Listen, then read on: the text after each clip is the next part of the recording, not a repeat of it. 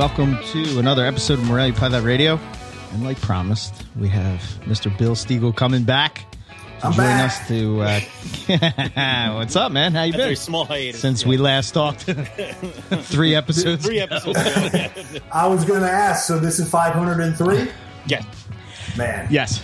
Yep. How special. How special. Well, we have some of those lost episodes in a couple places, so it's like we've recorded more than 500, but only 500 have ever made it to public consumption.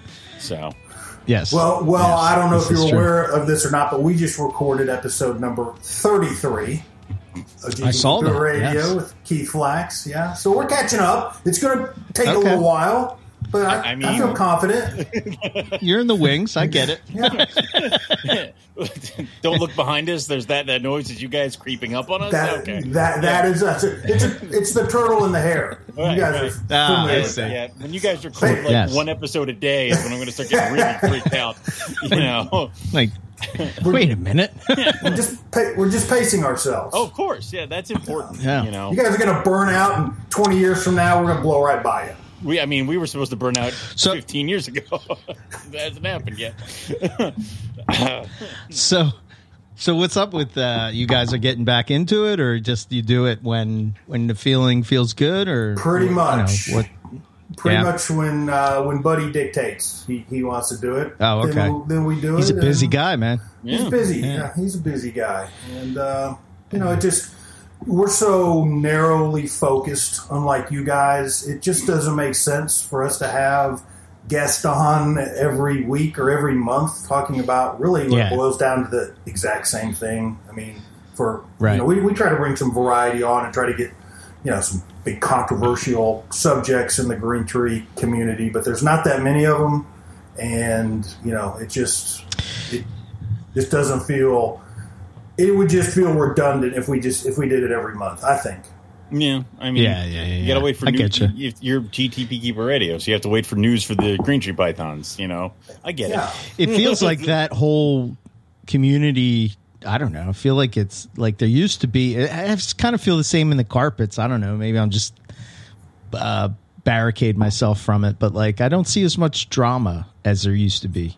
Is that true or no? I think that's pretty true. I mean, I think that's pretty true. Which you think would be the opposite because there's more drama than ever in everything else. Everything else, maybe drama. Because everything else is the world's on fire. It's maybe this is the place where the only place where we all feel safe. No, please, not here. We've all made a pact with each other. Listen, we'll fight with each other outside of the circle, but you can say anything you want. You can say anything you want, and I won't argue with it. Just whatever. Right. Okay. I imagine it's a lot like a Mexican standoff where we're all just sitting there going, no, please don't do this. Yeah.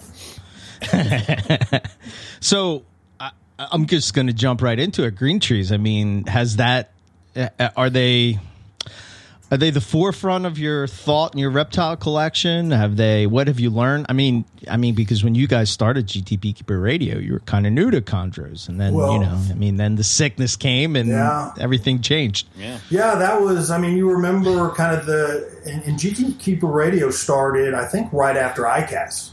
That's where I met Buddy. Yeah. And Buddy had this concept of doing a podcast where he didn't want to have two know-it-alls like you two guys on. He wanted to have... No one has ever described this as know-it-alls, like ever. Have you listened to this show? Well, let's just say two people that have had a lot of experience, a lot of expertise in keeping carpet pythons.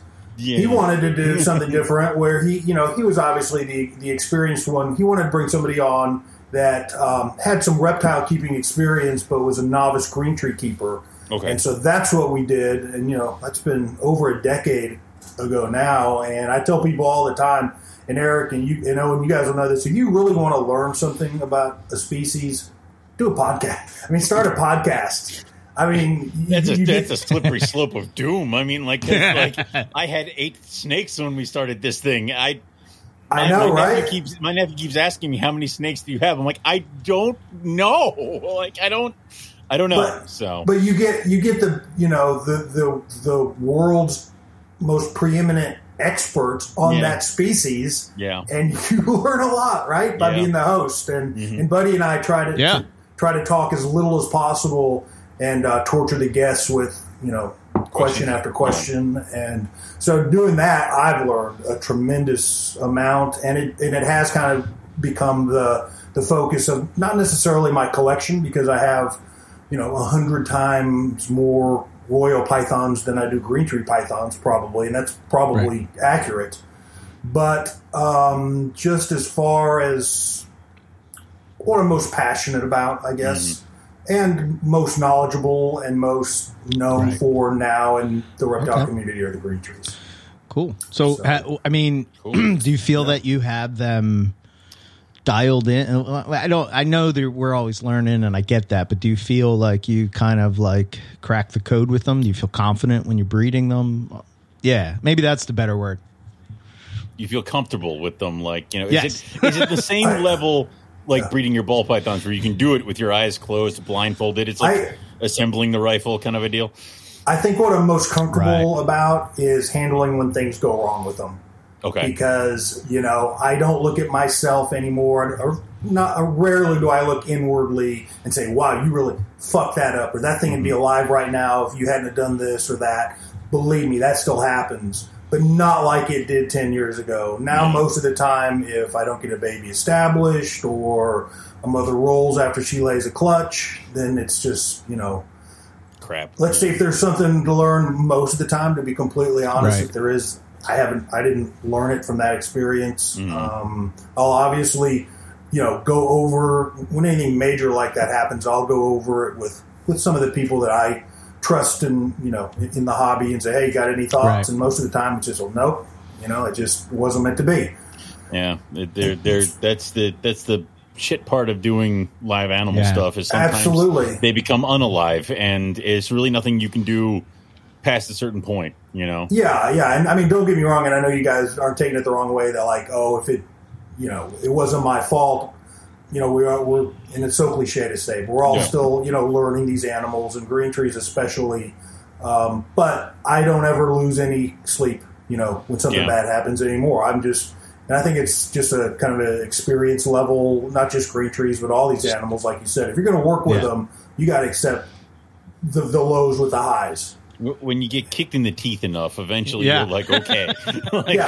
You get numb. You get used to the beatings. I think I described breeding season as wonderful peaks with gut-wrenching lows, and it's just as long as the peaks outnumber the lows, you've had a good breeding season. And it's that is so goddamn true. And I try to foster this pessimistic, like the young guys that like work with me, I always tell them, yeah, she ovulated, and they're all like, high five, she ovulated. And I'm like, man, step one of 28. It's like, it's like, she ovulated, but she's probably going to slug out. That's probably what's going to happen. Yeah. And if you keep that kind of background attitude, then you won't be as disappointed. And when everything goes really good, then, man, you just hit a grand slam. I've gotten in trouble for the pessimistic attitude in my household, because I usually like to wander around here saying, like, I'm not going to get any eggs. And then later, when I'm like, I bred too many babies, I've gotten in trouble. It works great. Well, let me give you some advice. Do not transfer. Don't transfer our snake pessimism to your new marriage. Well, yeah, there's that. Don't try to. Don't cross the worlds over. Got it. Yeah, it's weird how, like, I guess even, like with me and Owen, right? We'll be super pessimistic about our own collections and our own situations, but like, we'll be at each other's places or looking at the animals, whatever. Hey, you think she's grabbing? And I'm the high fiver when I'm looking at his, but then I'll look at the same type of thing in my collection. I'm like, nah, it's not happening. It's not happening. At my place, I'm like, I don't think this bredli's gravid. And he's like, are you fucking kidding me? It's huge. The belly scales are popped out. It's like the eggs are going to, like, any minute now. It's like, it's not red anymore. Sure? It's white. I can only see white. Yeah. What are you talking about? The scale separation. You got it, dude. one of my guys will come over and say, "Hey, I think she's developing follicles, or maybe she's going to ovulate." I'm like, "That's probably a male." It probably isn't a female. Well, that's awesome. It's even worse because we were ultrasounding the white lip this year, and Melissa's like, "I see eggs." I'm like, "Probably just poo." Like, it's not. Those aren't what those are. She goes, "They're all the same, and they're all round, and they're whitish." Yeah. Like, it's. I'm like, I don't know. Maybe it's gas. Might be grabbing. Like, you can see them. Like, so. I can count them. 1, 2, right 3, here. 4. Like, yeah. I'm not sure. I'm glad we all share the same. I mean, it's why we still keep reptiles, because if we didn't have that baseline kind of attitude, then it can crush you if you let it. Yeah. Start low and then be brought up. What's happened to your collection since we last talked to you? Like last time we talked, what have you added? You have new species? Yeah. What? Yeah, in the new place, I call it the new place. I've been here 3 years now, and it's. I think I would say my collection's pretty static. Not a lot of stuff coming in. Certainly not a lot of stuff coming in. I'm pretty content with the stuff I'm working with. And to believe it or not, I'm kind of starting to look at an exit strategy for a lot of the stuff that I'm working with. And a lot of that has to do with, I'll never be out completely, don't get me wrong. You know what sucks, and you should just get rid of them immediately? Are the rough scales. Of course. They're horrible creatures. And I know a guy who will gladly take yours off your hand. Of course. Well, we'll talk about those. We'll talk about those rough scales. I'm not very happy with the rough scales, but we can talk about that in a little while. But I'm getting up. Not that I'm getting ancient, but my wife and I, Kim. Kim, by the way, wanted me to say hello to you guys. Yeah. Tell her hello. I think her exact words were, "Tell those knuckleheads I said hi." Okay, that sounds. She's not wrong. No, right. And she also told me she has forgiven but not forgotten about what you did to her guest bedroom mattress last time you were here. So. Slept on it? Okay, also, if you say so. I don't understand, but all right. Okay. Skate by it. But anyway, she's going to retire from her job probably in the next 2 or 3 years, and then we want to travel. She's going to make you go and leave the country and things like that, isn't she? Yeah. Yes, she's going to make me. Yeah. And I'm happy to go willingly, but nobody knows better than you guys that having a large collection is. It's kind of like a ball and chain, I mean, as far as traveling, I love getting up every day and coming out here and spending hours in the facility. But that's going to have a longevity issue over the next 5 years or so, I think. Yeah, I understand that, especially if you want to go places and hang out for a bit and not do we've done a week trip. If you want to do a couple places or free yourself up to... travel and hop around all over the country and world. I get that. And I think I'm going to keep my hand in it. I've got some great people around me that I think I'll be able to work something out where I'll still be able to be involved, not necessarily on a day-to-day basis, but, certain times of the year that are busy or, especially like with the green trees, getting babies established, doing some breeding and stuff like that. I can't see myself getting out of that part, but producing 400 or 500 ball pythons a year, and 100. Is that how many you produce? That is a lot of ball pythons. Not this year, but last year. Holy shit! I did. Well, but the sheer numbers of that, where they only have 10 eggs max. Jesus Christ! Not even that. Most of them have 6 or 7 eggs. Oh my god! So what's it like to have to let me start by this. Are they? I guess they're pretty easy to establish at this point, right? Are they tricky to get going? Super easy. Right. Okay. Super easy. And I get mine established. Well, and I get mine established on frozen thawed, which is unheard of. Yeah. In the ball python community, I mean, 95% of the stuff that you buy, especially as babies, they've had 3 live hopper mice and boom, they're out the door. Put them up. But, are you still like on the middle tier type of? Type of absolutely. stuff. I am not pounding out any super extreme ball python 18 projects. animals. I mean, come on. It's not the number of genes anymore. Now that's not it. It's the double combo. and triple recessive. These guys are producing triple recessive stuff. But what is crazy? It looks amazing. Okay. But yeah, I must say that it seems that the recessive stuff seems to, I don't know if I dare say, stay. This was always something that I admired about your approach to ball pythons, is that you always sort of embrace the idea that a lot of these crazy genes that start off this beautiful colors grow up to be these just normal looking sort of drab type of snakes. Out. Yeah. Whereas there's certain genes that don't do that, right. And it seems like those triple genes, double genes, all that stuff seem to hold on to some of that. I don't know if that's true, but it seems like it. It is for sure. And the recessive stuff seems to, hold that the nicer looking stuff as they get older. But some of the recessive stuff can really look bad as it gets older. A lot of the clown stuff just looks terrible. I don't like that. Yeah. At 2 years old, but you put the right genes in it, and a lot of clown stuff as adults looks really, really sharp. It is weird when you see like the baby clowns, and then like you go down, and then you see the adults, and it's like you can see the drop off, but people don't seem to have that make that connection that this will turn into this because they're further down on another table or something like that. So. Yeah, or you don't see them as adults. You only see them, it shows as babies. The ball python, like the whole part of that hobby just fascinates me with like just the longevity that it just seems to just constantly like re-evolve. Listen, I've been in it for 20 plus years, and I shake my head every year, and it's only getting bigger. The last 5 years, the growth has been exponential. These guys are producing, hundreds of clutches a year, hundreds and hundreds of clutches a year, and especially the very upper echelon stuff. Yeah, it's so hot. There's people. I don't know. I guess the stimulus checks were bigger than I thought because people are spending hundreds of thousands of dollars. On ball pythons. It's almost like I 2005 again.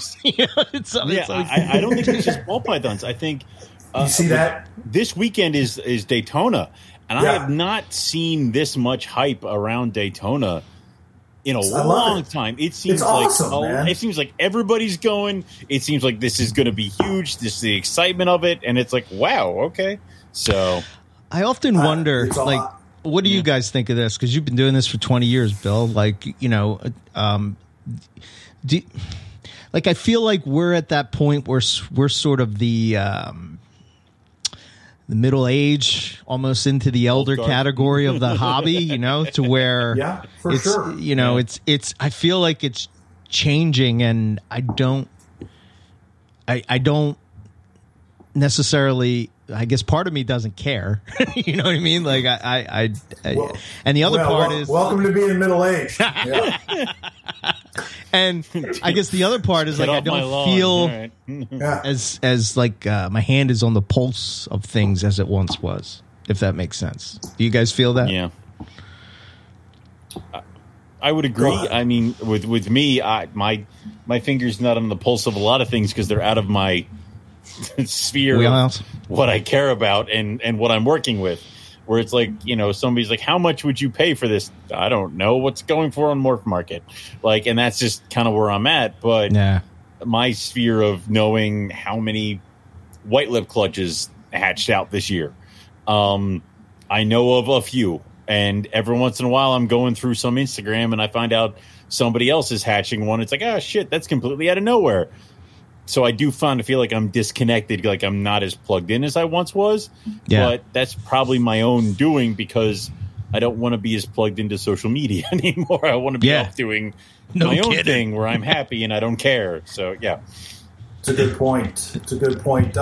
I think I've got my pulse on the Green Tree community fairly well. It's probably because of the size of it.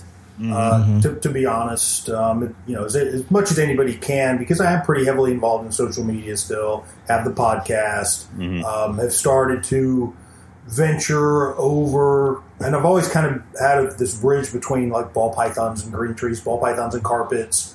And so I think when people are looking, and there have been some people recently, and some influential people that have been looking to come from ball pythons to green tree pythons, I kind of get that attention and get their ear. And so, okay. I think it's just small. It's just a smaller. We have such a smaller community than non-green tree Morelia or ball pythons or boas or whatever else. Some of the more niche markets of pythons, I guess. Yeah, and I'm sure there's other niche markets of all reptiles that I'm just not familiar with. Yeah.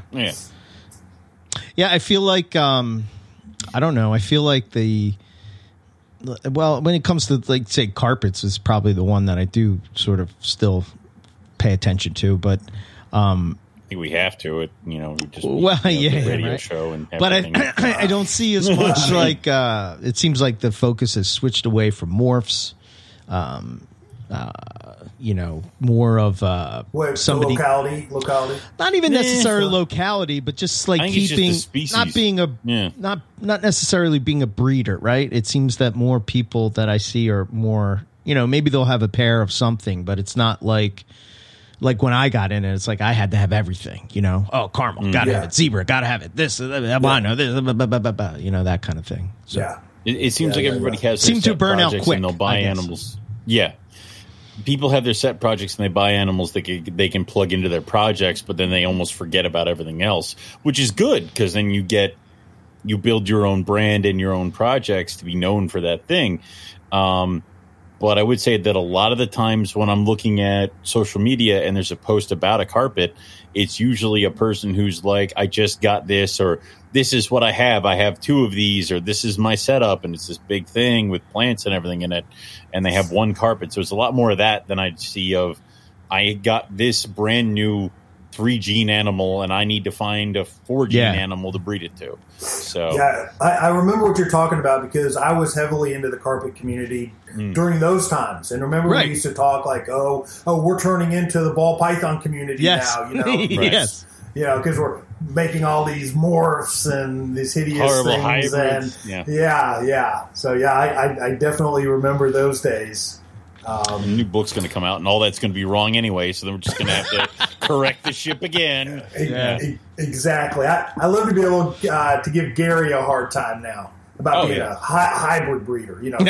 So he's always shitting on like Carpondros and these hybridizations, and now I can look just almost through every animal's collection and go hybrid, another hybrid. Every time carpets are hybrids, green trees are hybrids. Every time you just post the picture, just be like hybrid ? Yeah, make him have to explain it. Yeah, love it. You evil man! How could you do such things? How could you? He who keeps snakes in boxes. Yes. Animals who have never seen the wild in multiple generations. Yeah. Right. Yeah. So have you seen the Ball Python movie? The Dave Kaufman Ball Python movie? I have not. I've heard a couple of reviews on it, but I have not seen it. I've gotten mixed reviews on it. Yeah. Have you guys seen it? I watched it. Of course. I don't own anything. Of course, that would that's be how that was going to go. Yeah, of course, this is how that went. I think the biggest thing I learned from one of the reviewers that I talked to, and Eric, maybe you can verify it since you saw it, is that African soft fur rats don't come from Africa. No, is apparently that in the movie at all. Yeah, so apparently the whole idea was that they're like a lab mouse in Africa. And that's what they are. So they're not actually in the wild, so to speak. Okay. But some African lab came up with this strain of mice, whatever. Yeah. However they did it. These creatures, yeah. I thought it was interesting, I guess, because maybe I'm a bit of a nerd when it comes to like the natural history of reptiles, right? So I think that the idea that they portrayed the ball python in that way, I thought was really kind of cool in the way that you don't really hear people talk about them in that way, if you know what I mean. You know what I mean? It's all about captivity side of things, because I guess they've been kept for so long. It's almost like the stuff we have in captivity is not even close to what's in the wild. Maybe, you know what I mean? So far separated. I think you could drop a captive bred ball python from here into Africa and it would die in 2 days. Yeah, you know? I mean, yeah, probably. It's the criticism I would have of it is I thought that it was sort of I got the feeling that it was in not going after, that's the wrong word, but sort of making a defense to the why do they keep them in racks and why do they, you know what I mean? Like they're trying to answer those questions, right? Because it seems like the ball python community, you know, for people that have hundreds, maybe even thousands of these snakes that they're working with, I think they're going to have their hand on the pulse of what these snakes need. You know what I mean? They're going to be dialed into, or they're not going to be successful breeding them, you know? And I kind of felt like it was kind of I don't know. I felt it was like a kind of a wimpy take on that. It was sort of like, I'm going to ride the fence. You know, where I think that if I were to, and again, I don't want to put words in Kaufman's mouth, but I kind of feel like he's like a pro rack type of guy, but he didn't deliver that. Maybe that's good. Maybe that's bad. I don't know. He tried to keep the ship in the middle as opposed to going one side or the other. Yeah, and he's pissed everybody off. Which I guess you sort of have to in that kind of thing. Yeah. So I don't know. That's sort of just the thought I had when I was watching it, you know. But it was interesting, you know. Funny. Go ahead. I was going to say it's funny. The people that I've talked to have almost like verbatim feelings about you do. They're like, nobody said I loved it. Nobody said it was terrible. I hated it. Yeah. Got all this like in between answers. Well, I like this part. But this part was kind of, he went off focus, and then he tried to make some moral statements. And you know, it seemed like just kind of right down the middle of the road, just like you said. Yeah, fence rider. But you pushed everybody off. Oh. Damn it. Yeah. But it was interesting nonetheless. You know, they said, I think they brought up that over again. The one thing that I thought that I guess it really changed my perspective on these things, right? You look up on Wikipedia or whatever you're looking up, you look up natural history of a species that you might be trying to figure out how to keep it. And the one thing that one of the papers said that the ball pythons were in the trees. Well, the people that were there were saying that they were in the trees because it floods, and they have no choice but to go up into the trees. So it's almost like the people that are quoting that paper are saying, "Oh, well, they're arboreal." It's like, no, no, they're not. That kind of thing, you know. No, they're trying to live. Like, I don't. Yeah. Well, I think we could probably all agree on there are people out there that have done worse things to the community than what he did with that movie. Right? Oh my God, yes. Like this week. Yeah, I'm pretty sure there's several people this week that have screwed us. Yeah, it's fine. I would say overall, I would err on the side of that. You know. Just seeing that snake in its natural environment to sort of give you an idea, because what I thought where a ball python lived is not where it doesn't look anything what I pictured in my head. So to actually see it and then find it, cool. Dig it out was kind of cool. But yeah, I assumed I didn't see the movie, so I assumed they're walking and they find a 32-quart rack in the wild, and that's where right next to the tree, right? It was right next to the tree. That's where they occur naturally, right? Well, actually, it was a 41-quart bin that was underneath it. Yeah. So they need the space. It's like when you guys go to Australia, you see giant exoterras set up everywhere. The green trees. Find them. It's like exo. There's an exo. Yeah, what is it? So. Yep. Oh man. We went to Australia and we needed help to find a carpet python. Like we needed to bring in a herpetologist to find a freaking carpet python. Yeah, we suck. And all we had to do was look up. Like, duh. All you had to do was look up. Duh. There it is.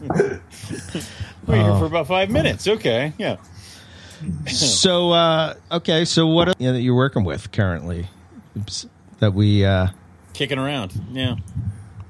Well, I do have the rough scales, and I did want to get back to them because I've struggled with the rough scales, not keeping them, and not even really breeding them, but incubating the eggs. And I don't know why. Yeah, I've had now. Oh no, it's a new part of this that I wasn't prepared for. Well, I've had 3 years now. Yeah, where I've had the first time I had a nice clutch go the distance when the babies hatched, full of deformities. The ones that did hatch, terrible feeders, just super high maintenance, and it was point in my career where I was trying to finish my anesthesia career, move and get this like going full time. Terrible time to be having to work with struggling picky stupid babies. Yes. Yep. So bring on. I rested. When I moved. I rested. Didn't breed anything. Right. The last 2 years, I've had a female lay beautiful clutches, great veined eggs. Everything looks great. Both clutches have crashed completely. Not a single viable baby. All right. Well, what are you incubating the clutches at? I assume normal Python temps 87. I mean, right. Exactly next to the green trees, the balls, the Borneo short tails, the carpets. They're all in the same incubator. They're all in the same incubator. Oh my God. So I don't know if the only thing that I can think, all these, you guys know how closely interrelated all these are. My trio came from Dave D, brother and 2 girls. Yeah. And I don't know. I certainly nothing I'm doing wrong, right? No, I mean, God forbid. Now, yeah, I mean, it can't be me. So, of course not. I'm great at this, but I don't know. They've kind of got me really head scratching. Yeah, but they're so interbred just because of what they are. And the fact that we only had maybe 10 animals at max collected from the wild, and they've just been. But so even if I got a different male, even if I got a male from you, how genetically different is it going to be the male that I have here? Right. Plus, the other thing is so Matt has animals from Dave D, and he got a. How long do the eggs last? Yeah. Or. I've seen them go everything. I've had one clutch they kind of all died at the same time, and I've had others that just painstakingly, as the days went on, one would die here, and then another would die, and then another would die, and finally you get to day 50, and the last one dies. Weird. It was it's like my first clutch. My first clutch of roughies, I had such a small amount. I only had I think 6 eggs.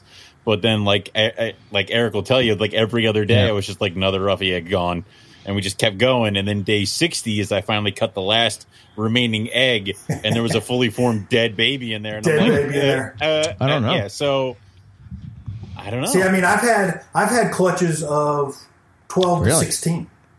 Jesus, and no slugs, or maybe just one slug or something, and you candle them, and you just you're already high fiving yourself because you got this veins pessimistic, right? Yeah. And so I don't know. That's wow. That's one of the quandaries. Terrified. Yeah, it'll be another hurdle for me to get over to get my rough scale eggs or babies. I'll finally start getting eggs, and then it's no, they won't hatch. Yeah. So you've had a rough scale. You had a rough scale before I did. I got my rough scale because I saw yours. I know. That's within these cages right over here. Those are my 3. So, and I have produced one rough scale. Yes, I have one. not. I still have it. One rough scale. One viable rough scale. Yeah. It hurts me greatly. I don't know. So, but that's Burke. You got any thoughts about? I don't know. Maybe it's just one of the animals that you have has maybe there's a niche.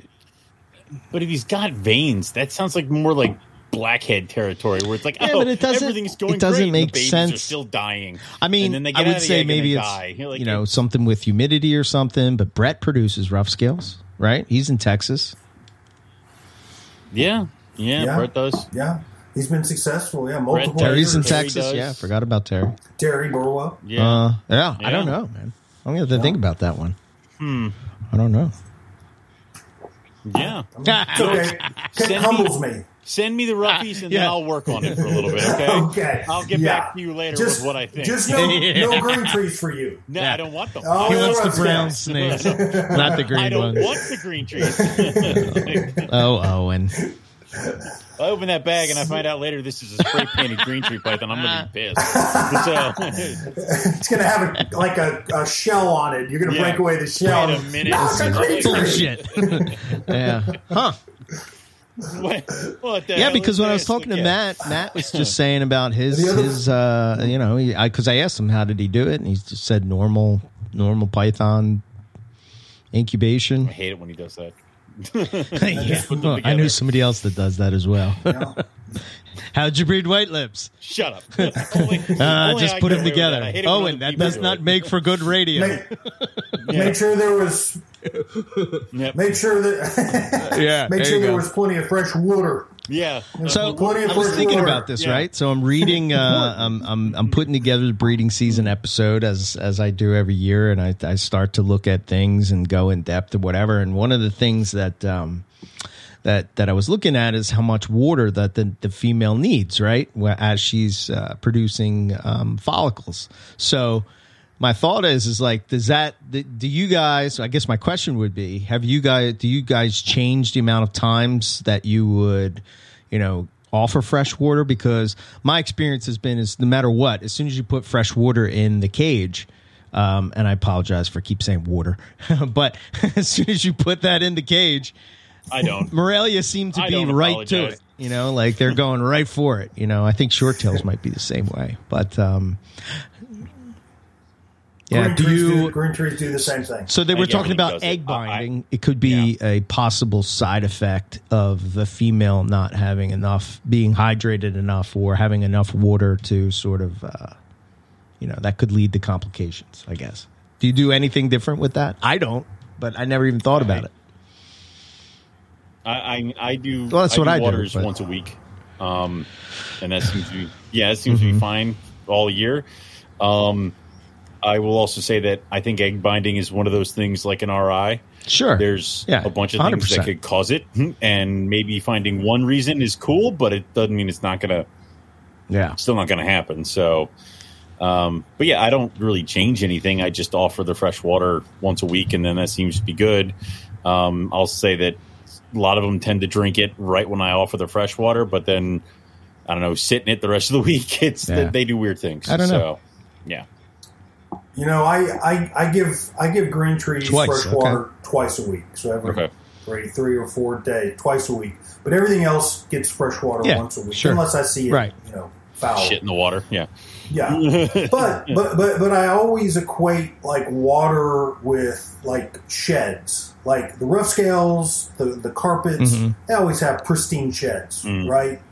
But does that mean that they would drink more if I offered them a larger water bowl and fresh water more often? And maybe that would make a difference. I don't know. If you don't do that with green trees, they're going to have bad sheds. Yeah. And so, I'm more meticulous with that, but I mean, who's to say that the carpet doesn't Are most Gondro people subscribe to the 2 times a week? Is that like a normal way, like a normal way of keeping them? There's a big variety. At the minimum once. At least, twice a week water change. At the minimum once, and some people even roll their eyes only once, and then you got some people that are, giving them fresh Fiji water every day. So you or untouched by human hands. Right, exactly. Be completely filtered. They just spill it themselves. I get it. Well, trust me, those are not the people that have like 40 or 50 green trees, right? Those kind of situations change. Like I remember getting jugs of water from like the supermarket for my guys, for my snakes. That changed very quickly when I got into double digits. It's like that. Yeah, screw this. Hose water for everybody. So, hose water for everybody. Yep. Everybody here gets tap water. They get it twice a week. If I had to guess, I'd say that's probably the norm or the average for green tree people. Now, do you kind of take into account certain things like you have the the short tails, and Matt has told us that those guys' babies kind of thrive on very moist, kind of wet environments, things like that. Do you kind of take that into account with them as well? Because in my point with, I have the rainbow boas, I have the white lips, and I have the rings. I actually give them humidity hides, which is hides filled with damp moss year round. Because if I don't do that, they're just going to shed like hell. Like, so do you do kind of like the same thing with those? There's no doubt right, the I remember green that. trees, they get a higher humidity environment. Okay. In fact, when they're first hatched, I keep them over a water-only substrate. Oh. So they're on the perch and just with a sliver of water on the bottom, which is great for humidity, and it's great for their hydration, but you literally almost have to change the water every day. Because they shit a ton and they get down and they're in the water, which is great. You know, it hydrates them, but you do have to. And I'll do that until they're kind of consistently eating, which means maybe a month to 6 weeks. And then they'll get a paper towel and a water dish, but I keep that paper towel wet. It's very high humidity. And the reason I guess I do that is, and I rarely have a bad shed in a baby green tree, but what we do get is prolapse. Prolapse is an issue. Is an issue with baby green trees. And the thought is keeping them a little more humid, and hydrated would decrease that. But that's again going back to your RI and egg bound. You know, who knows? Right. You can do all of that, and still you have baby prolapses, or you can do none of that.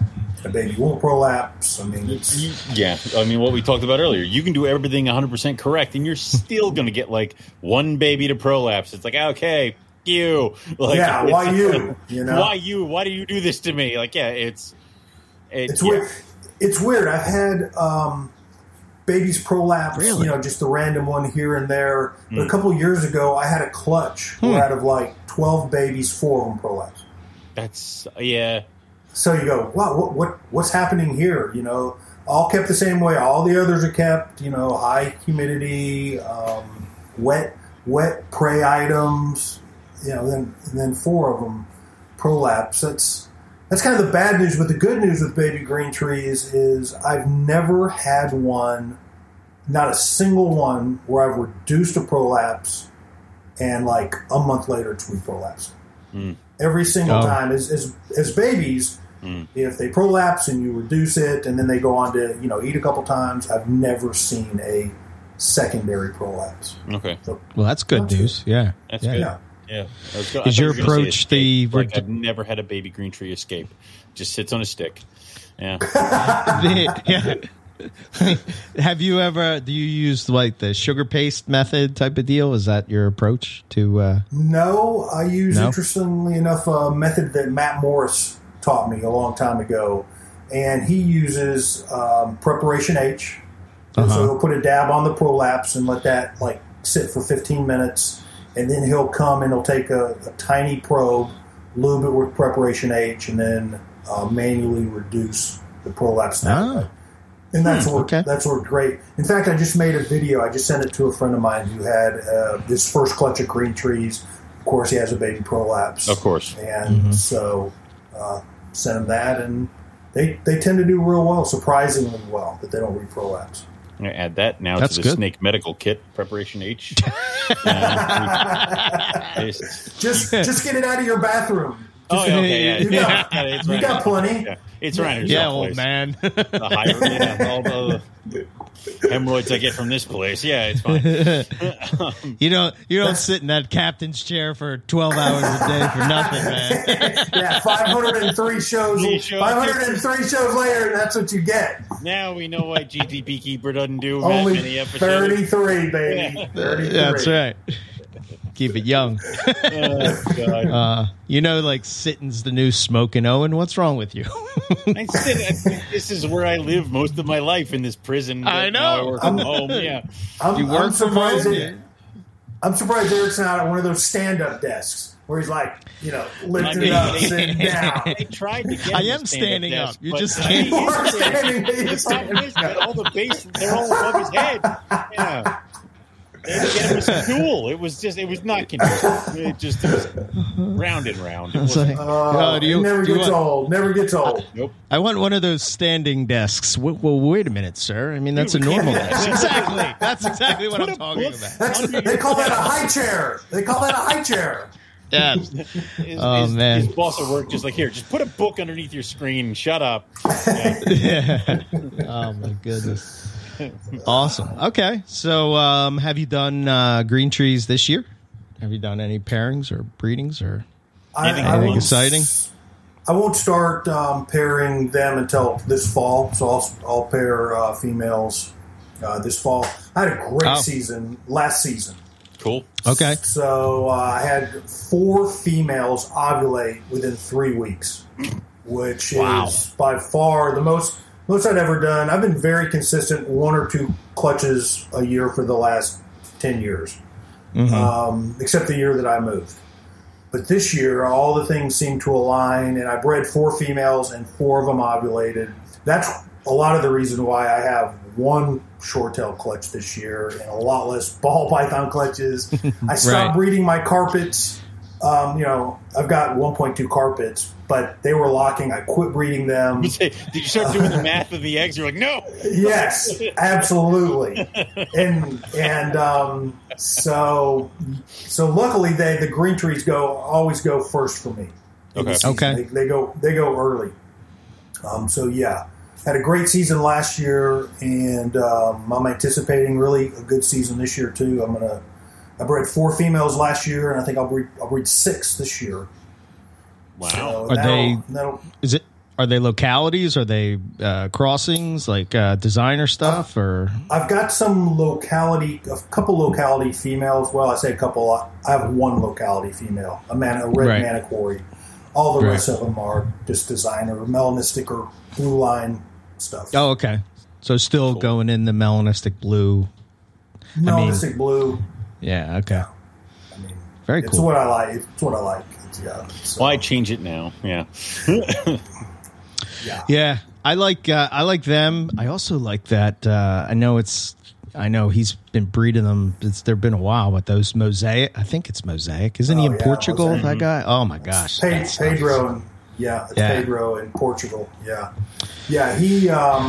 Of all the stuff that gets produced, and a lot of people talk about like, oh, it's this line or that line, and we have big debates in the green tree. Well, can you really call that a line? Like what makes it a new blue line animal? Or even people refer to the sickness. Oh, that's a sickness line, which it really isn't. I've never referred to the sickness offspring as a sickness line. Right.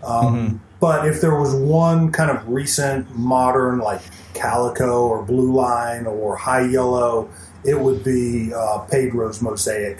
I think it meets all the definition of that animal producing what I consider a green tree line. Yeah, yeah. So incredible. Have you ever seen them, Owen? I have, because they've been in the calendar competition, and I do that, and I've been part of the network. Oh, that's right. For many years, I forgot. You've been here this whole time. I forgot you do things. I forgot he was here. I thought it was just me and Eric. Who are you? We're not talking rough scales. He wants nothing to do with us. No one exactly. As soon as we turn to the green side of that Morelia complex, he's like, bah. Yeah. Might as well be talking ball pythons. Wash his hands of it. You have me on, and I work with the 2 snakes that Owen hates the most. Not hates. I don't. That's how much he loves you, Bill. It's very make fun of him, and I know a lot of people that when I just go, well, it's a ball python on a stick, that are extremely offended. I think you just shoot that at the other buddy, right? That's really geared towards the other buddy. Mostly, yes. I mean, his hatred for chondros really goes at trying to get a rise out of the other buddy. It is mostly that, but it's said with love. And, it's one of those things. He's like, well, you're going to do all the pythons. I'm like, yeah, I almost have all the Morelia. You don't have green trees. No one cares about those. It's only the one of the. You got to move quickly. It just crushes. It just crushes the only other one buddy. of the prettiest pythons there is. I mean, come on,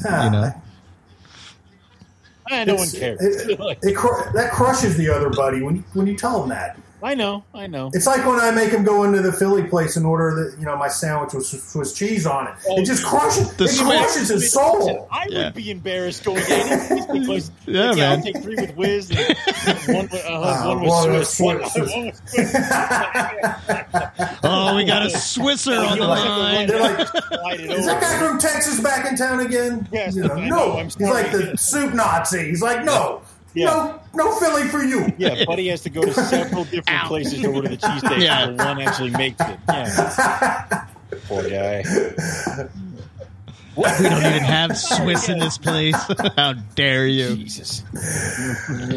Oh, man. Good stuff. So what about I don't know, switch gears a little bit. What about Carpet Fest? Are we ever going to have another? I mean, we don't have a Northeast one for the past couple of years, but we will. I know. I'm just trying to figure out to get everybody prepared. I think it's time. I'm willing to do one here. It's taken me time to settle in. Not just the new facility, new house. Mm-hmm. But yeah, I mean, I'm ready to do it. I'd be down for another Texas trip. I think the Southern Carpet Fest was probably my favorite. Even the ones that we hosted up here, because I didn't have to do anything. Yeah, because I didn't have to do anything. I got to hang out with awesome people that were normally people that I didn't necessarily get to hang out with, see different perspectives, see Bill's awesome collection, all that kind of stuff. But Texas is a cool spot. It's a good place to visit. That's why I got so mad because I've seen Bill's house in the airport. I'm like, I need to see more of Texas. And then we went to West Texas. I'm like, thank you. Well, that's a little different. West Texas is a little different, I think, than East Texas. No? You just come to Bill's place. Okay. That's where we start. Yeah. You don't want to go to West Texas. East Texas is beautiful. They've got some fantastic, they call it the Piney Woods out there, some just fantastic lakes and almost like Arkansas type scenery. And then you go south from us, you get to Austin. Austin's a really cool city. It'd be great to spend some time there. Houston's got a good music scene now. Awesome. Don't they have a good music scene down there? That's where University of Texas is. And they got a great music scene there. Don't go to Houston. It's a shithole. My sister lives there. The whole city. Don't even. No. Yeah. Not even the county. Nowhere close to it. There's a line. I want you never to cross. Houston is here. Don't go anywhere in this circle. Even the people that live in Houston will tell you it's a shithole. So, okay. San Antonio, kind of like Philadelphia. Yeah. Same thing. Philadelphia had some really pretty parts driving to Owen's place. From the airport, I thought some really pretty. You got out of Philadelphia. Part of the country coming out to my place. Well, yeah, you got out of. You got out of Philly though. You're right. You were in the suburbs. You were probably out of Philadelphia. Yeah. Well, plus two. That was several years ago. I don't know. Yeah. A couple years ago. Philly. I don't remember. Philly's has changed. Yeah, but I get what you're saying. But cool. back to your question. So, yes, here's a question. I am, prepared, to do it. Cool. So probably 2023. I think that is something in the books. That is our plan. And are you guys have you talked about doing Northeast? We have discussed it. There will be an announcement at the holiday show. Okay. When it will be. Yes. So somebody promised, somebody said that, and I'm holding him to it. Owen's giving me to that time to decide what we're doing. Then to figure out what the fuck is going to happen. So, well, I don't know how you feel about this, Bill, but I think that part of the problem that people don't understand, you've hosted it, Owen's hosted it, you know what goes into it and what's involved with it, and that's all great. But the issue is I just don't think that my house is going to be able to handle the capacity of what I think is going to happen. If it's anything like past events, it's massive. But your house handled it last time. Barely. I just think that there's more people. I don't know. That's why I'm saying I see all these new people that are constantly either messaging me or plus people. If you had an open if you had an open carpet fest, you get 100 plus people. I think if we pushed it, I think it might go into the 150. If we hit it hard like we did in the first couple of years, I think you could get 150 people at Eric's house that quickly.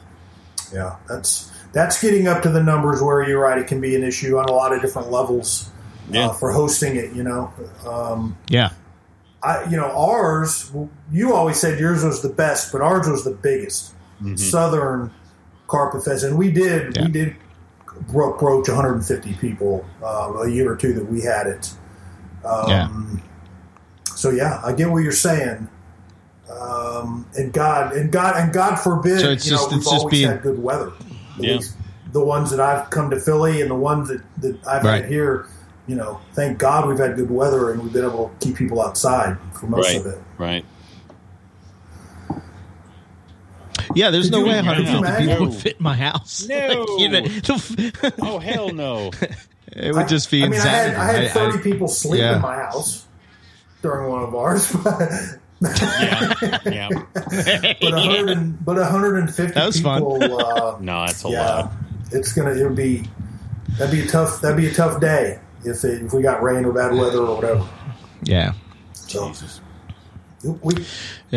But that's good to know. We're working it out. I'm sure. We can't let that stop us. We can't let that stop our diabolical planning. No. Whether too many people or bad weather, that just can't. We got to get that out of our minds. Well, it all depends on how something falls in front of you. You either go around it or go over it or go under it. Yep. Somehow you just get past it. It all depends on how quickly Eric can get our facility running, because then we could always just have it there. So, yeah. The facility. There's that. The facility. The facility. I told Owen, I was like, Owen, it doesn't make any sense that he's running out of room. If I wanted to do anything else, I don't have any room.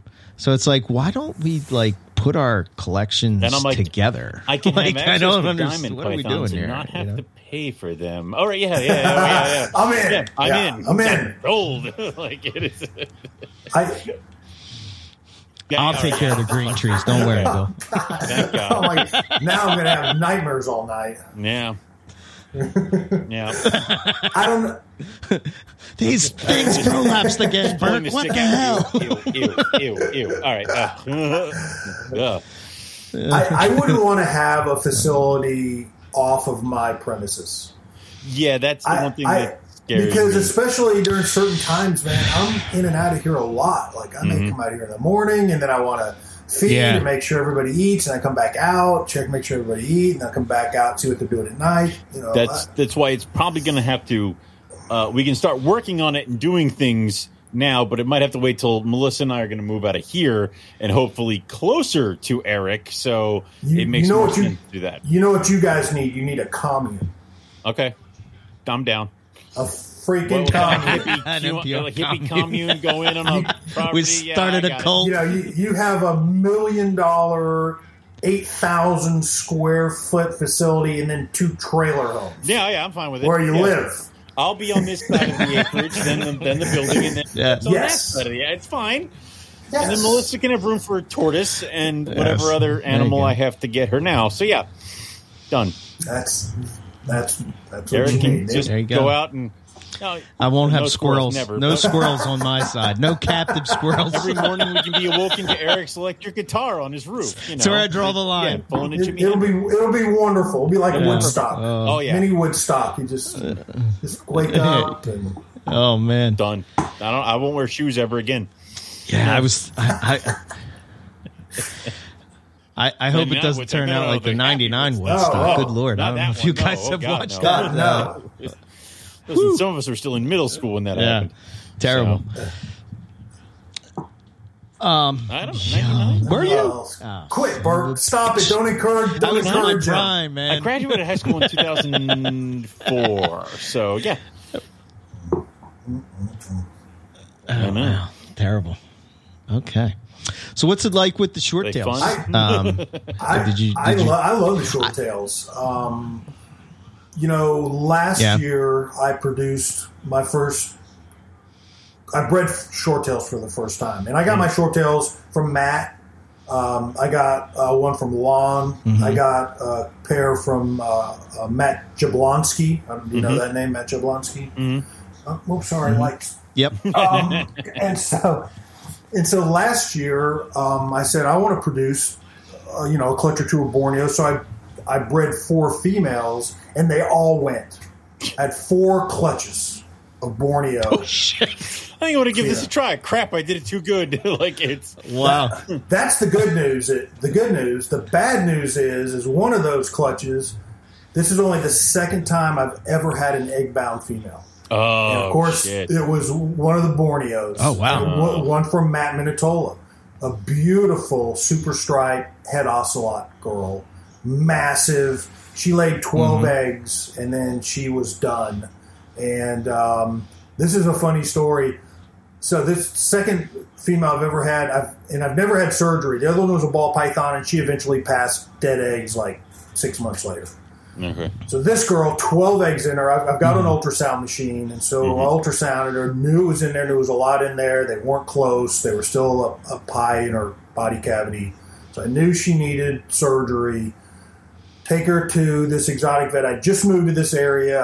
I did not have a vet, so I asked a vet friend of mine. She said, "This is the place to take them. Make an appointment. Go up there." And the vet, a young kid who had done his expertise in exotics, reptile exotics, he used to be Marshall Mendez's snake boy when he was in high school. Yes. I swear. No shit. He worked in Marshall Mendez's room when he was in high school, and that's why he became an exotic reptile vet. Love it. I was like, this is crazy. That's fantastic. Wow, that's wild. And so he did the surgery, and he goes, after of course, the female did great. He goes, I don't mind telling you, I was very, very nervous. He goes, I've done the surgery for an egg-bound python before, but never a Borneo short-tail. And, those things, they're mad. They're so big. Mm-hmm. And so the surgery went well. Yeah. She lost that oviduct, obviously. But he said her other oviduct looks great, and she's doing super. But so the good news is, instead of having 100 Borneo babies, I only had 80. Oh, damn! God. Okay. So So this year I learned my lesson, and plus the green trees, 4 green trees had ovulated. I paired one.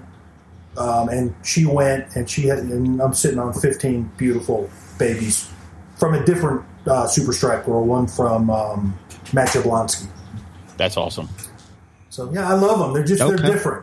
They're different. That's the appeal, is that it's everything's up high and thin, and then it's this thing down low. Yeah, and then they're exactly. You're going from airplanes to tanks, and. Yeah, they're really fun. They got a great personality. They're just so defensive, and just think they're the baddest things on the planet. But they're fun. They're not hard. They're not hard to do. It's one of the species that I breed pretty much everything the exact same way. And all my species are in one giant room. I've got a couple of sub rooms that I do breed some green trees in, but 99% of my stuff gets bred in the same room. Mm-hmm. And the only thing I did different with the Borneos is I keep them a little cooler than like the carpets or the ball pythons. Keep them a little cooler. And this whole thing about introducing the female into the male's cage, which is totally different, foreign to me to do it. But Keith McPeak and Matt, said that's how you get these things to go, and I did it, and they're pretty easy. That's nuts, isn't that? Yeah. Yeah. You guys work with anything that does? Do you do that? Do you put the female in with the male? Any of your species? No. Female with the male, kind of. I open well, up if you don't know what the species, if you don't know what the sex is, it doesn't count. Doesn't matter. No, that's not what I'm talking about. For the Timors and the White Lips, I open up the bridges so they have access to each other's cages. Oh, okay. So they will be in each other's cages. Like at one point, the females in like she goes over there or he follows her there. It's kind of like all over the place. So it's like turning 2 6-foot cages into one big 12-foot cage. So that's the only other thing that I would really do with that. And you don't see any rhyme or reason about the male goes into the female more, the female goes on the male side more? They're all over the freaking place. Timors never sit still. Like, they're if you give them a 12-foot cage, they're going to use all 12 feet of that they're cage. They're like a colubrid. Like, I mean, wow. And there is no rhyme or reason. Some days they're together in the hide, and then the next day they're on complete opposite ends. Then they're together in this hide on his side. So that was just them. This year we're going to do that with the white lips, the black-faced white lips. So we'll see how that one goes. Same thing with a giant. Let them go back and forth. Yep. There's basically it's a 6-foot cage with a PVC tube, like you've seen Brandon's thing for his scrubs. I have that for them. Okay. So gotcha. Mm-hmm. What about you, Eric? Have you ever? Rob? No. Nah. Mostly everything I do is all male to female. Yeah. What were you gonna say, Rob? What? It's like. I was going to say Rob was doing that before it was cool. Yeah, he was. The bridge. Yeah. Before bridges were cool. Called bridges, yeah. What a hipster. Rob did a lot of things before they were cool. Yeah, oh, man. Many. Like rhinos. Yeah. Yeah. Rhinos, that's a species. That's you a species I worked with. I acquired rhinos. I thought they were super cool. But that was the classic, like one of those things where I had them, and I was getting to the point where I was going to start to breed them, and then I started investigating about like working with the babies and how they can be kind of hard to establish, and establishing hard babies is like one of the things that I love. Like some of the species I work with, like the green trees in particular, but I just had no desire like to establish rhino babies for some reason, and that's when I just said, this species isn't for me. Mm-hmm. So Terry Burwell ended up with at least one of the females I had. I can't remember what exactly, but it's just one of those things. You don't know sometimes until you try it. And, you work with 100%. With the species, and you just go, 100%. Hey, these are very cool, but they're just not for me. I love my rhinos. I've done that a couple times with multiple types of species where it sounded cool. Animals are cool. Animals were cool, but they just don't fit in. I actually in the wheelhouse. Got a new rhino this weekend. So you did. I traded Mike Curtin. Yep, Mike Curtin gave me a female rhino for one of my female rhinos this year. So I'm waiting for my eggs to hatch so that I can complete the trade, so I can slowly build my rhino army because I need more snakes. Yeah, you certainly do. Yeah, well, I also have I have 2 female Macklot's pythons right here in quarantine with me. So they're evil. Oh yeah, same thing. When did they happen? I went down to Mike and I gave him a pair of Chinese king rats, and he gave me the Max. Yeah. I swear, Bill. How do you put up with it? How do you put up with this every time? Week? I don't understand it. I don't see how you do it. I don't know, man. Tell him all the things that I'm doing, and then reveal them every week. It's a new. It's like, by the way, yeah, I did this. Like, by the way, hatching downstairs. Yeah. Very good. Lord. Yeah. Oh yeah. Well, how many? Well, that's cool. How many rhino rat snakes then do you have?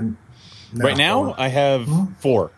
I have 2 babies. I have a male that I produced last year, and then this little female, and then I have my pair of adults that I got from Buddy Buscemi because I had 3 adults, but I lost 1 girl, so I have my other 2. And then I'm probably going to slowly build up my army, so I want to get more. But you produce baby rhinos, right? Yes. Last year was my 2nd year, and it counts because I got 1. The entire clutch, 1 egg hatched, and that was the male that I kept. So it counts. It's like me and a rough scale breeder. Yeah, exactly. I do rough scales. It counts. So I have 9 eggs right now incubating for the rhinos. Yes. Fantastic. They'll be my last colubrid clutch. No, that's not true. I have a double clutch of corn snakes still cooking too. Owen and me have like shifted. It's like this weird. It's very strange how like he's got all my carpet. It's like Freaky Friday. It's like Freaky Friday. Got all these the mother and the daughter. Yeah, man. Yeah. We switch bodies. Switch back. Yeah. Well, I'm like you, Bill. I'm getting older. There's a lot of places I want to travel to. There's a lot of things, I want to see, and sometimes it's hard to do it when you have this huge collection of animals. And with all the podcasts and everything now, it's sort of like takes a lot of time. I don't have time to devote, to hundreds and hundreds of snakes. I found, but I have some incredible people that help me here when I'm here, and even when I'm out of town or go on vacation or whatever. But it's not just that they have to be here; it's me worrying about it. Like when I'm on my trip, like I'm laying, in bed at 1 o'clock in the morning, thinking about my snakes in Texas when I'm in freaking France. It's just it shouldn't be that way. So it's just as much as the mental aspect of being away as it is the physical aspect. Yeah, I mean, I don't ever see myself not having reptiles, but and then I think about it too. I think I'm almost 50. That's 10 years away from 60. I hope I'm in good shape at 60, but who knows? And am I even going to be able to house a large collection and all those things? Now is what you're telling me. Okay, I don't know, Eric. You will. I'm sure you will, correct. But it's not going to be the same as housing them when you're in your 40s. In other words, it may take everything you have, right, to house that collection. Right. Kind of like me. Right. I mean, I used to do this and practice as a physician full time. Yeah. There's no way, I was doing that 10 years ago. There's no way I could do that now. Do you wonder, how did I do that? Idea how I did it. I imagine we'll have to get all the cages in the facility down lower so Eric can ride by on his rascal scooter, and we'll get him a couple grabby arm thingies, and he can just kind of. Unless you get me one of those librarian things, you know what I mean? Yeah. Whatever it takes. Yeah, it'll be good. It'll be okay. Yeah. Yeah. So I feel you, Bill. I feel you with that. As your collection evolves as you get older, and things change, but I can't ever see myself not. It's okay to have the animals and not produce 1,000 babies a year. I don't think anybody's going to fault you for not doing that. Yeah, it's quite enjoyable not to breed. Let me ask you that: you took the year off, right? Weren't you pumped the next year? I don't know. Yeah, it was I like awesome. that break. I mean, all my females were rested. I was rested, and I came out and just had a crushing year. After that. So it was good. I understand that now because I think my last clutch is due at the end of September. So my bredli will be hatching. Owen gets no break right this when year. I start the there will be no break. There will be no breaks. Don't turn the incubator off. I don't think it can. He's become a ball python breeder. It's year round. Year round now with him, man. If I get one more clutch of anything, the incubator is going to end up being on the whole year. So no more. I'm not. I used to remember. I would listen to ball python people talk, and that's how they would talk. They would. I don't know if that's still the case, but I imagine it's probably more so where it's all year long, right? Yeah, it's even more so, than ever now, where it's year round. So I there are times when I turn I've got 2 incubators, and there are certain times of the year that they'll get turned off, but for not for very long. Yeah, I mean maybe out of the year, maybe a month the most. Wow, they'll get turned off. That's cool. So. That's nuts. Okay. Where are we at time-wise? Okay. Let's say we got another 15 minutes. And okay. Man, time. God, it's gone by fast. Yeah, man. Always does. How it goes, man. So what's your feeling? I guess we sort of talked about... Well, I don't know. Owen, you got anything you want to get in there before I say anything? You want? I mean... Is there anything that you might be adding, or is this like you said you were going to be winding down, but are there any projects you want to kind of sneak in there while you're still working on some stuff? Or are you pretty content with what you got? No additions needed? It certainly won't be a new species. Okay. I won't start with another new species. And I'm always dragging in a few things here and there. I think this year I brought maybe 3 ball pythons into my collection. What did you bring in? I haven't bought a green tree. Oh, so I bought in a super blackhead breeder male. Ooh, they're nice. I like them. I don't know if you're familiar with this. I am. This is the most incredible thing. They've named another ball python morph after an Aspidites. Okay, we now have a Woma and we have a blackhead. But this one has a black head. Yes. What is this bullshit? It has a black head. And the super has a really black head. It has a blacker head. How can that happen? Listen, man. There's degrees of blackness. You should know that, bro. Yeah. All right. Philly guy. Oh God. All right. So super blackhead. Super blackhead. Well, and I brought in a blackhead breeder female, so I can produce more super blackheads. Nice. Okay. What else have I brought in? I'm about like producing, for the most part, like show animal, pet. The $300 to $500. Either super bright or super dark. That's what people want. Like they want really, really bright stuff or really dark stuff. So I mean that's. Makes sense.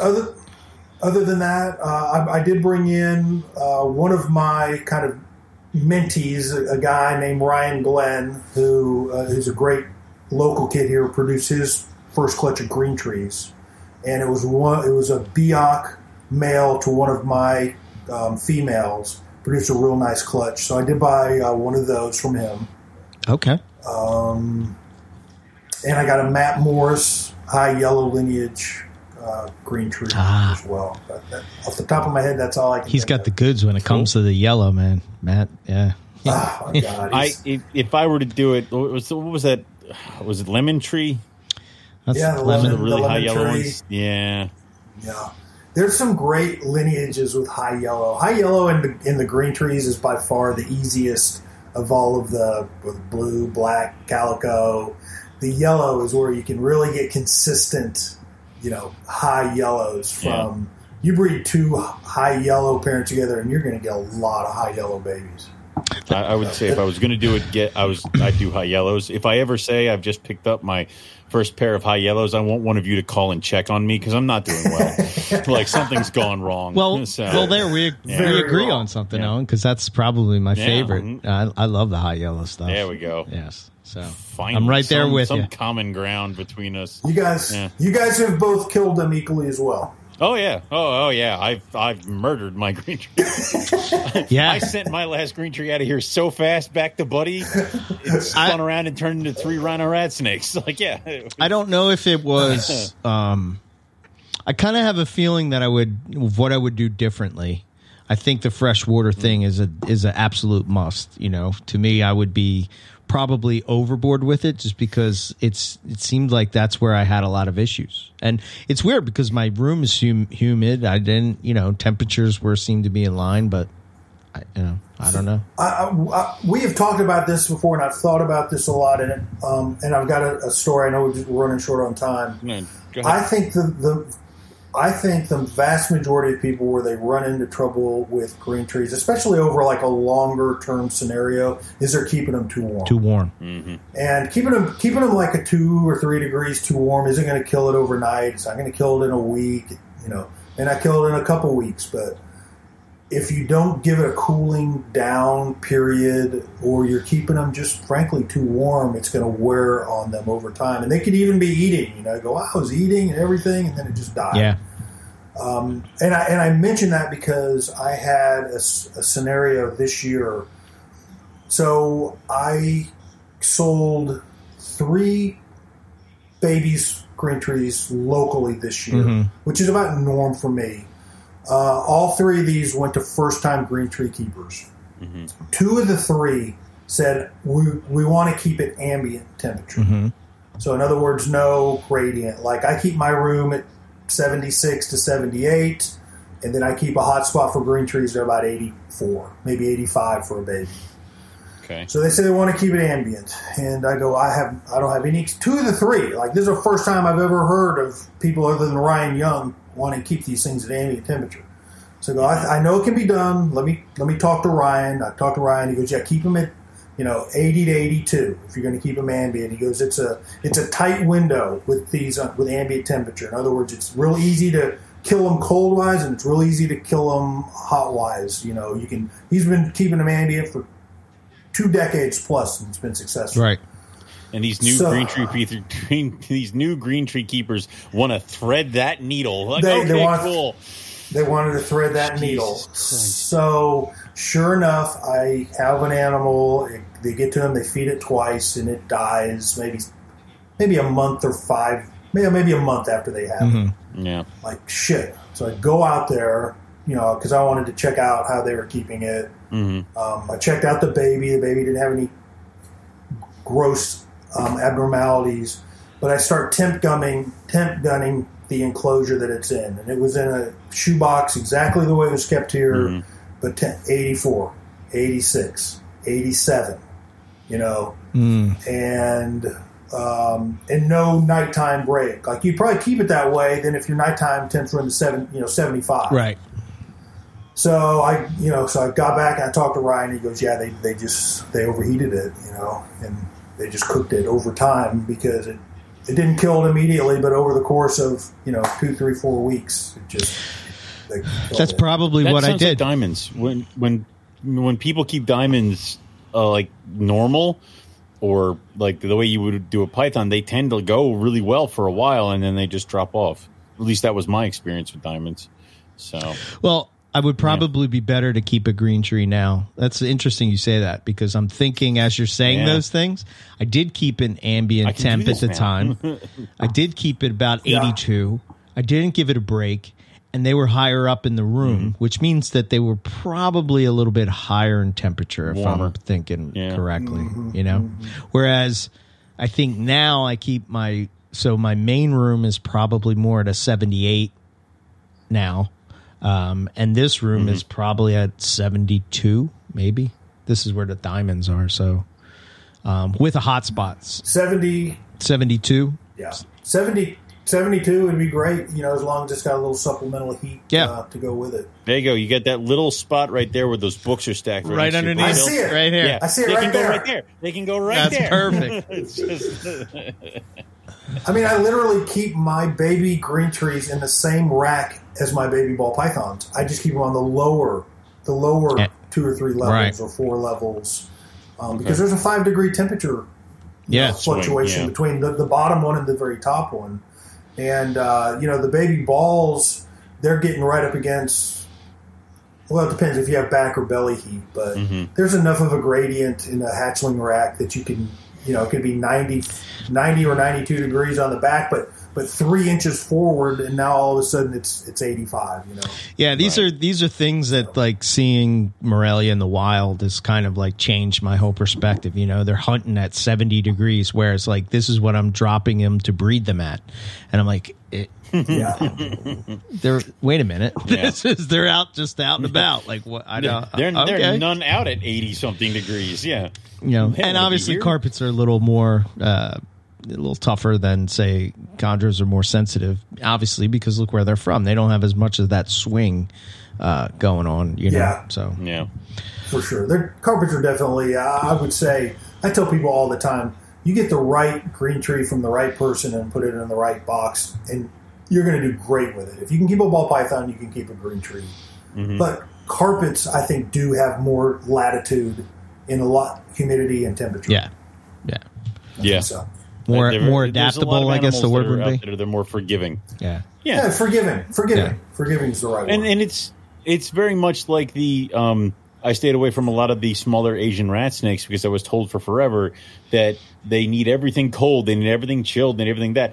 You don't need to stick them in a fridge. Just don't turn the heat on in that cage or in that part of the room, and they'll be totally fine. So it's one of the things of just learning how and what to do helps a ton, but certain animals that are just like, if you heat up an Asian rat snake, it will die so quick, as opposed to if you just freeze it. Like they love it this way. You go that way, it's dead in a minute. So it's that kind of stuff too. Some animals are just really susceptible to temperature changes in a certain way, whether it be cooler or hotter. I think too, a lot of like my problem back then with me as a keeper is that I just approached pythons all the same. Thinking everything that must be it's a python, like a carpet. So they're all the same, and it's just not the case. it took me a long time to learn that, but that's just not the case. I mean, they're very similar in how you would keep, but sort of like what you were saying earlier with the short tails, where you introduce the female into the male. You could be banging your head against the wall for years saying, wait a minute, why isn't this working? So why can't these things produce? Exactly. Yeah. And it's just those little things that you learn along the way. But good stuff. So I will try that again eventually. Just slowly but surely. I insist. One of these days you're going to get a box and you're going to open it up, and there it's going to be. It's Green Tree. There it's going to be. And you're going to have no choice. Yeah. Return to sender. No, it'll go right there. Right there. Right. Yeah. So, but this is how you learn, I guess. Unfortunately, that's for sure. So, but I think there were several reptile people that's how they got into certain animals. As a friend just sent it, and they're like, "Now you have no choice. Now you have to keep it." And they're like, "Damn it!" Like it's an unwritten rule that if your reptile friend sends you something, you must now keep it. I think too, it's just funny, but I think too, not even thinking about it, right? The pythons that I mainly keep are all from in Australia, which I think are a little bit more.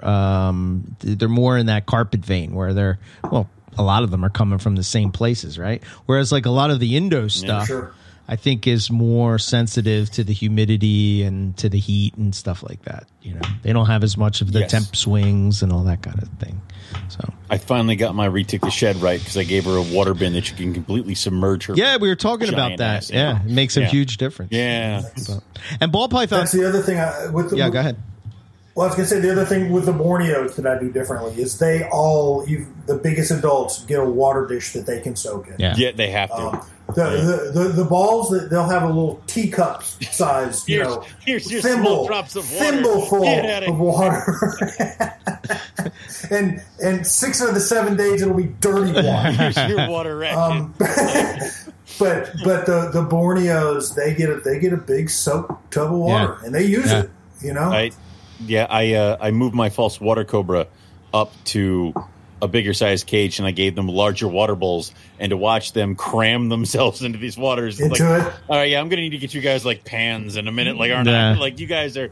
So certain animals just really need water. They really need some type of water to submerge in. And I would say that, there's a huge difference between certain species and water intake and value.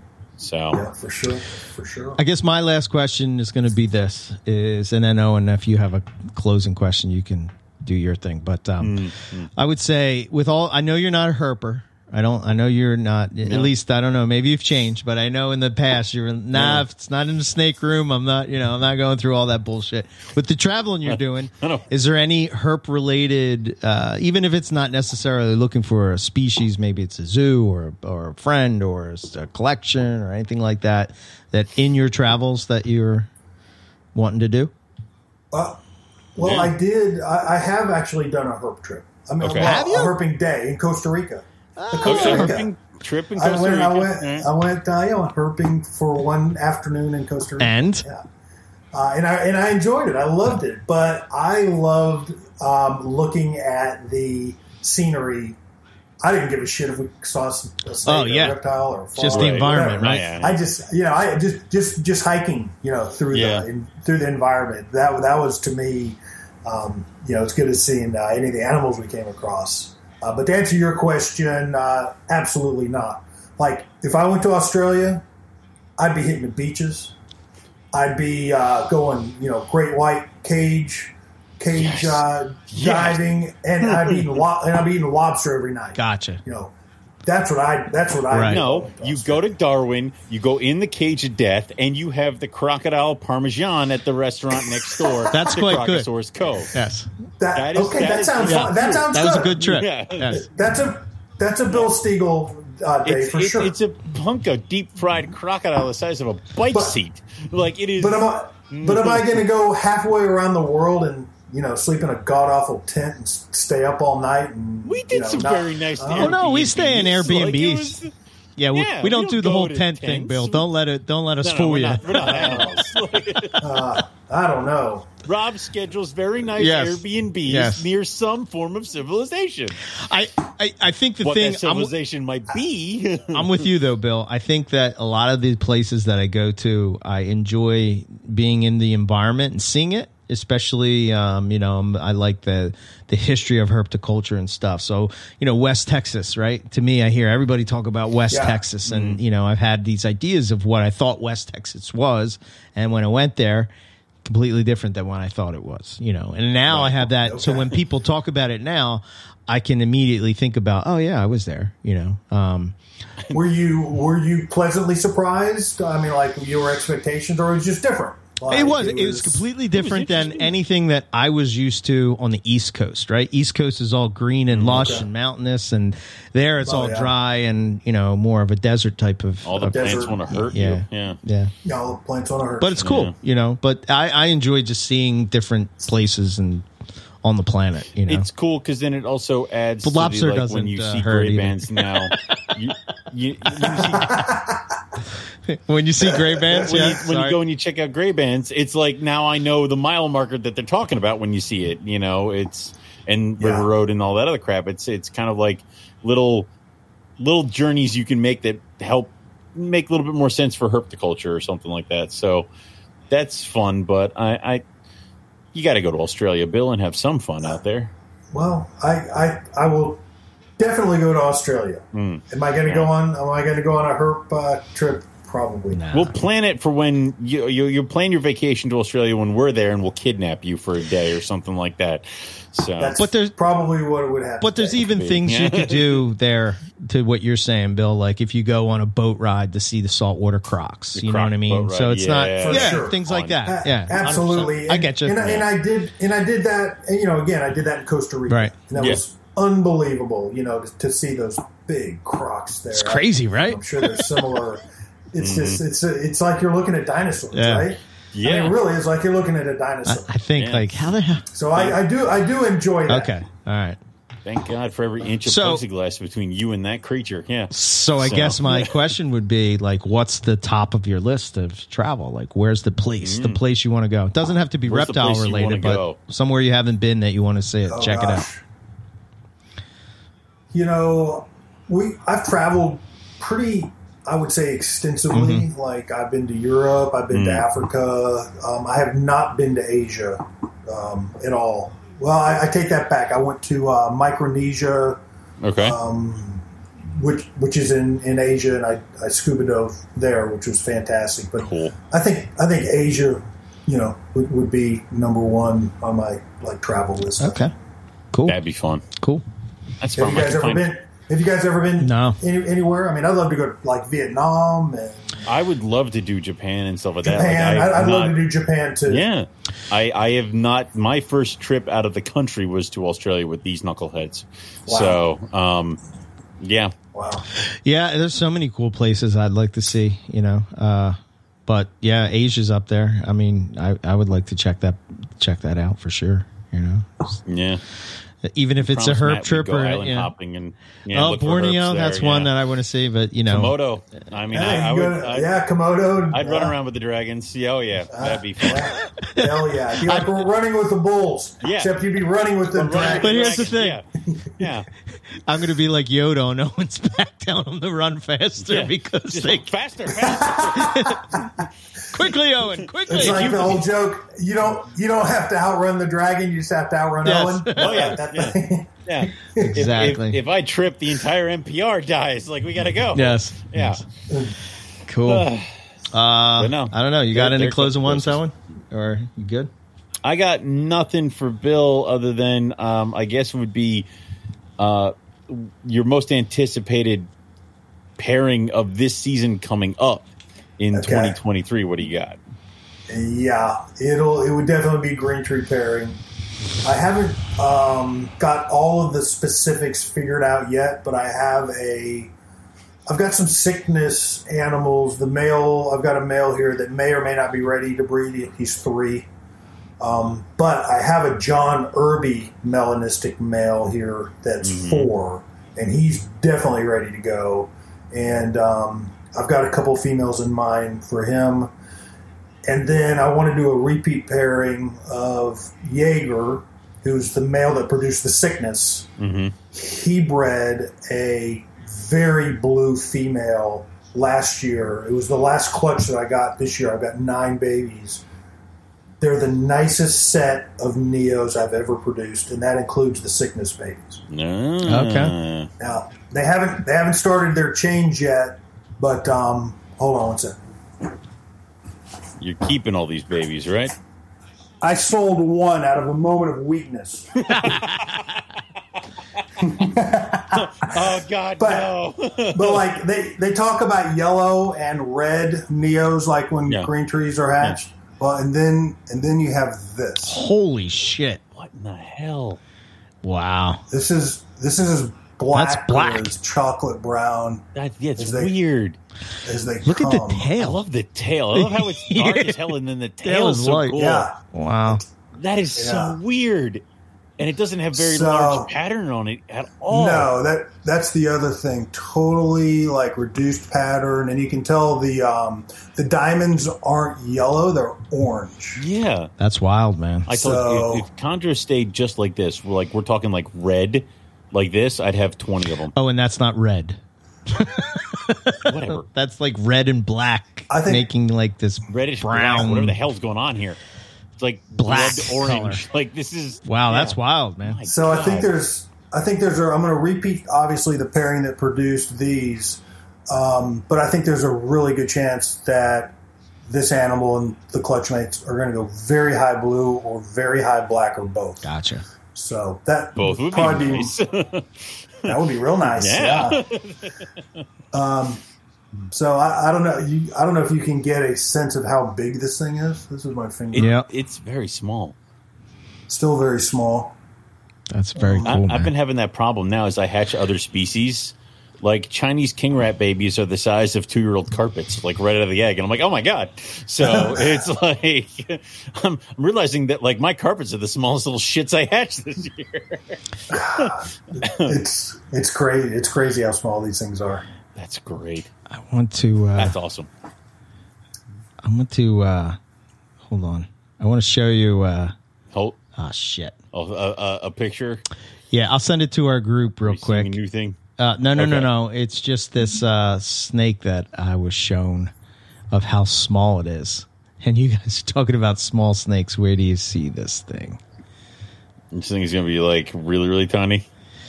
Yeah.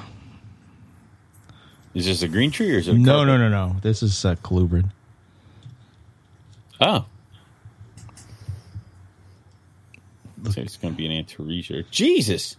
That's a toothpick. Why can't I see it? That's a ringneck. Yeah. Right? I think so.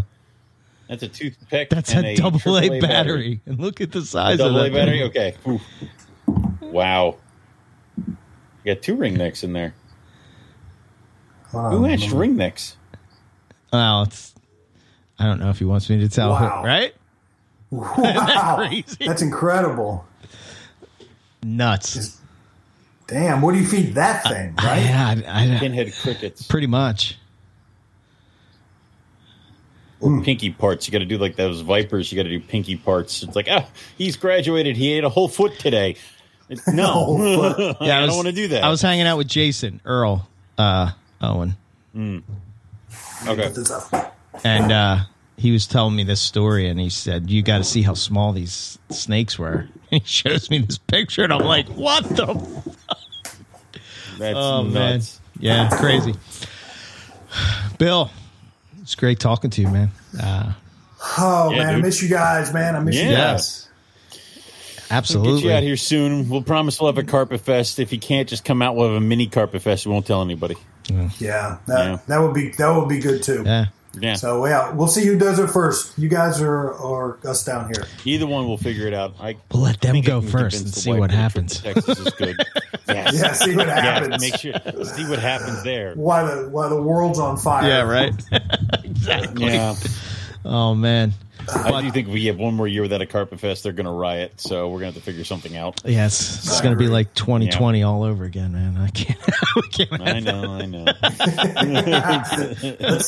Let's not have it in Seattle. Let's not do it in Seattle. Report. No, let's not. Yeah, we won't do that. Oh man.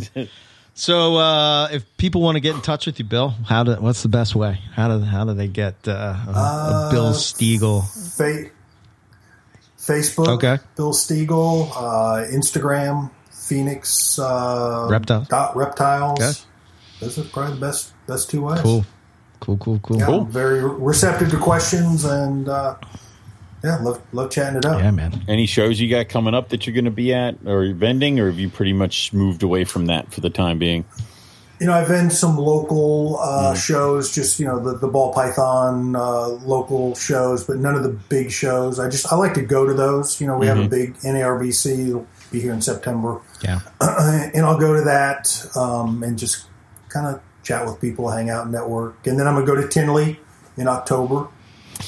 I don't know if you guys are planning on that or not. I'll be in Australia. I think somebody's getting married that weekend. And Owen's getting married. Oh, yeah, that weekend. Yeah. And somebody else has to be the flower man. Yeah. I'm pretty sure. I have a new job. Pretty sure somebody's getting married right around that time. And, yeah. So, oh, man. Yeah, and those guys are leaving like the week after I get married. They're all off to Australia without me. So, yeah. Oh, that's right. Yeah. Mm-hmm. You guys got much bigger and better things to do than go to some reptile. Putz around Tinley. I tried to convince her that Chicago was a wonderful spot for a honeymoon, and that did not fly. The pizza's so great, honey. What are you talking about? It's so great. It's large. And is it really that great? No, it sucks. Oh my goodness. So, but if Bill's there, he'll give us Wendy's too. And we can sleep in his spare bedroom. Tuck me in at night. It's great. Don't give him a cigar, though. Oh, yeah. If you do, only a little one. Only a little one. The only thing you're all he can handle. That's right. When you get better, we'll give you a bigger one. Yeah. Thank you. Epic picture. Love it. Epic picture. Love it. Still comes back. Yep. But always a pleasure, Bill. We'll catch up with you soon. Yeah, man. Appreciate you taking the time to chat with us. Great hanging out with you guys, man. Yeah. Great hanging out with you guys. We'll see you in 2023. Right on. Yes, definitely. All right. Definitely. All right, guys. Take care. Thanks, Bill. Let's see. Should I hit? All right. MoreliaPythonRadio.com. If you want to get in touch with us, info@MoreliaPythonRadio.com. You can check us out on Facebook and Instagram, NPR Network. Check out our YouTube channel. We did have a bit of a snafu this week. Somehow, Owen, our voices came out of sync at the end. I don't know what happened. And, here we are. But I fixed it. So if you have that episode and you want to re-listen to the end, go back and it's fixed now. But don't listen to the one that you downloaded. It's fixed now. We fixed it. Just go back and listen to it. Trying to think what else. Teespring store. Yep. Patreon. I think that's it. YouTube channel. Said that one. Carpets and Coffee is now bi-weekly, so if you're looking for Carpets and Coffee this week, there isn't one. It'll be next week. So there's that. That's it. I think that's all we have. So thanks everybody for listening. We'll catch everybody back here next week for some more Morelia Python Radio. Good night.